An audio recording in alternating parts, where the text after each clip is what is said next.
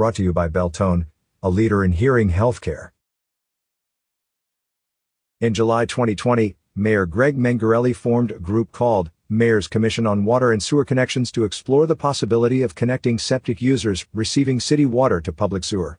The mission and goals of the commission are to reduce the environmental impacts of septic systems on the natural streams, lakes, and reservoirs in and around the city, and to decrease pumping impacts to the aquifer within the Prescott Active Management Area through increased recharge of effluent.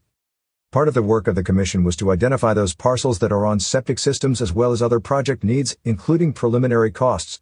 To do this, the city hired Corallo engineers to perform a sewer connection study that identifies the infrastructure needed to bring sewer service to areas in the city where septic service still exists.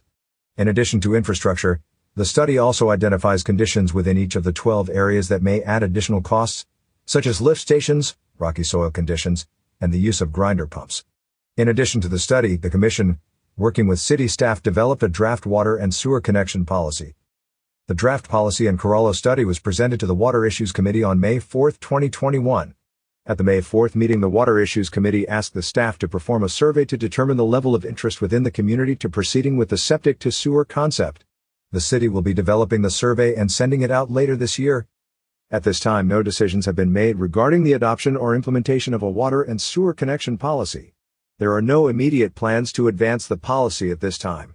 Much more work and study must be done before the matter goes back to the Commission, then Council. Information regarding the Mayor's Commission on Water and Sewer Connections, the Corallo Engineers Study, and any future information are posted on the city website.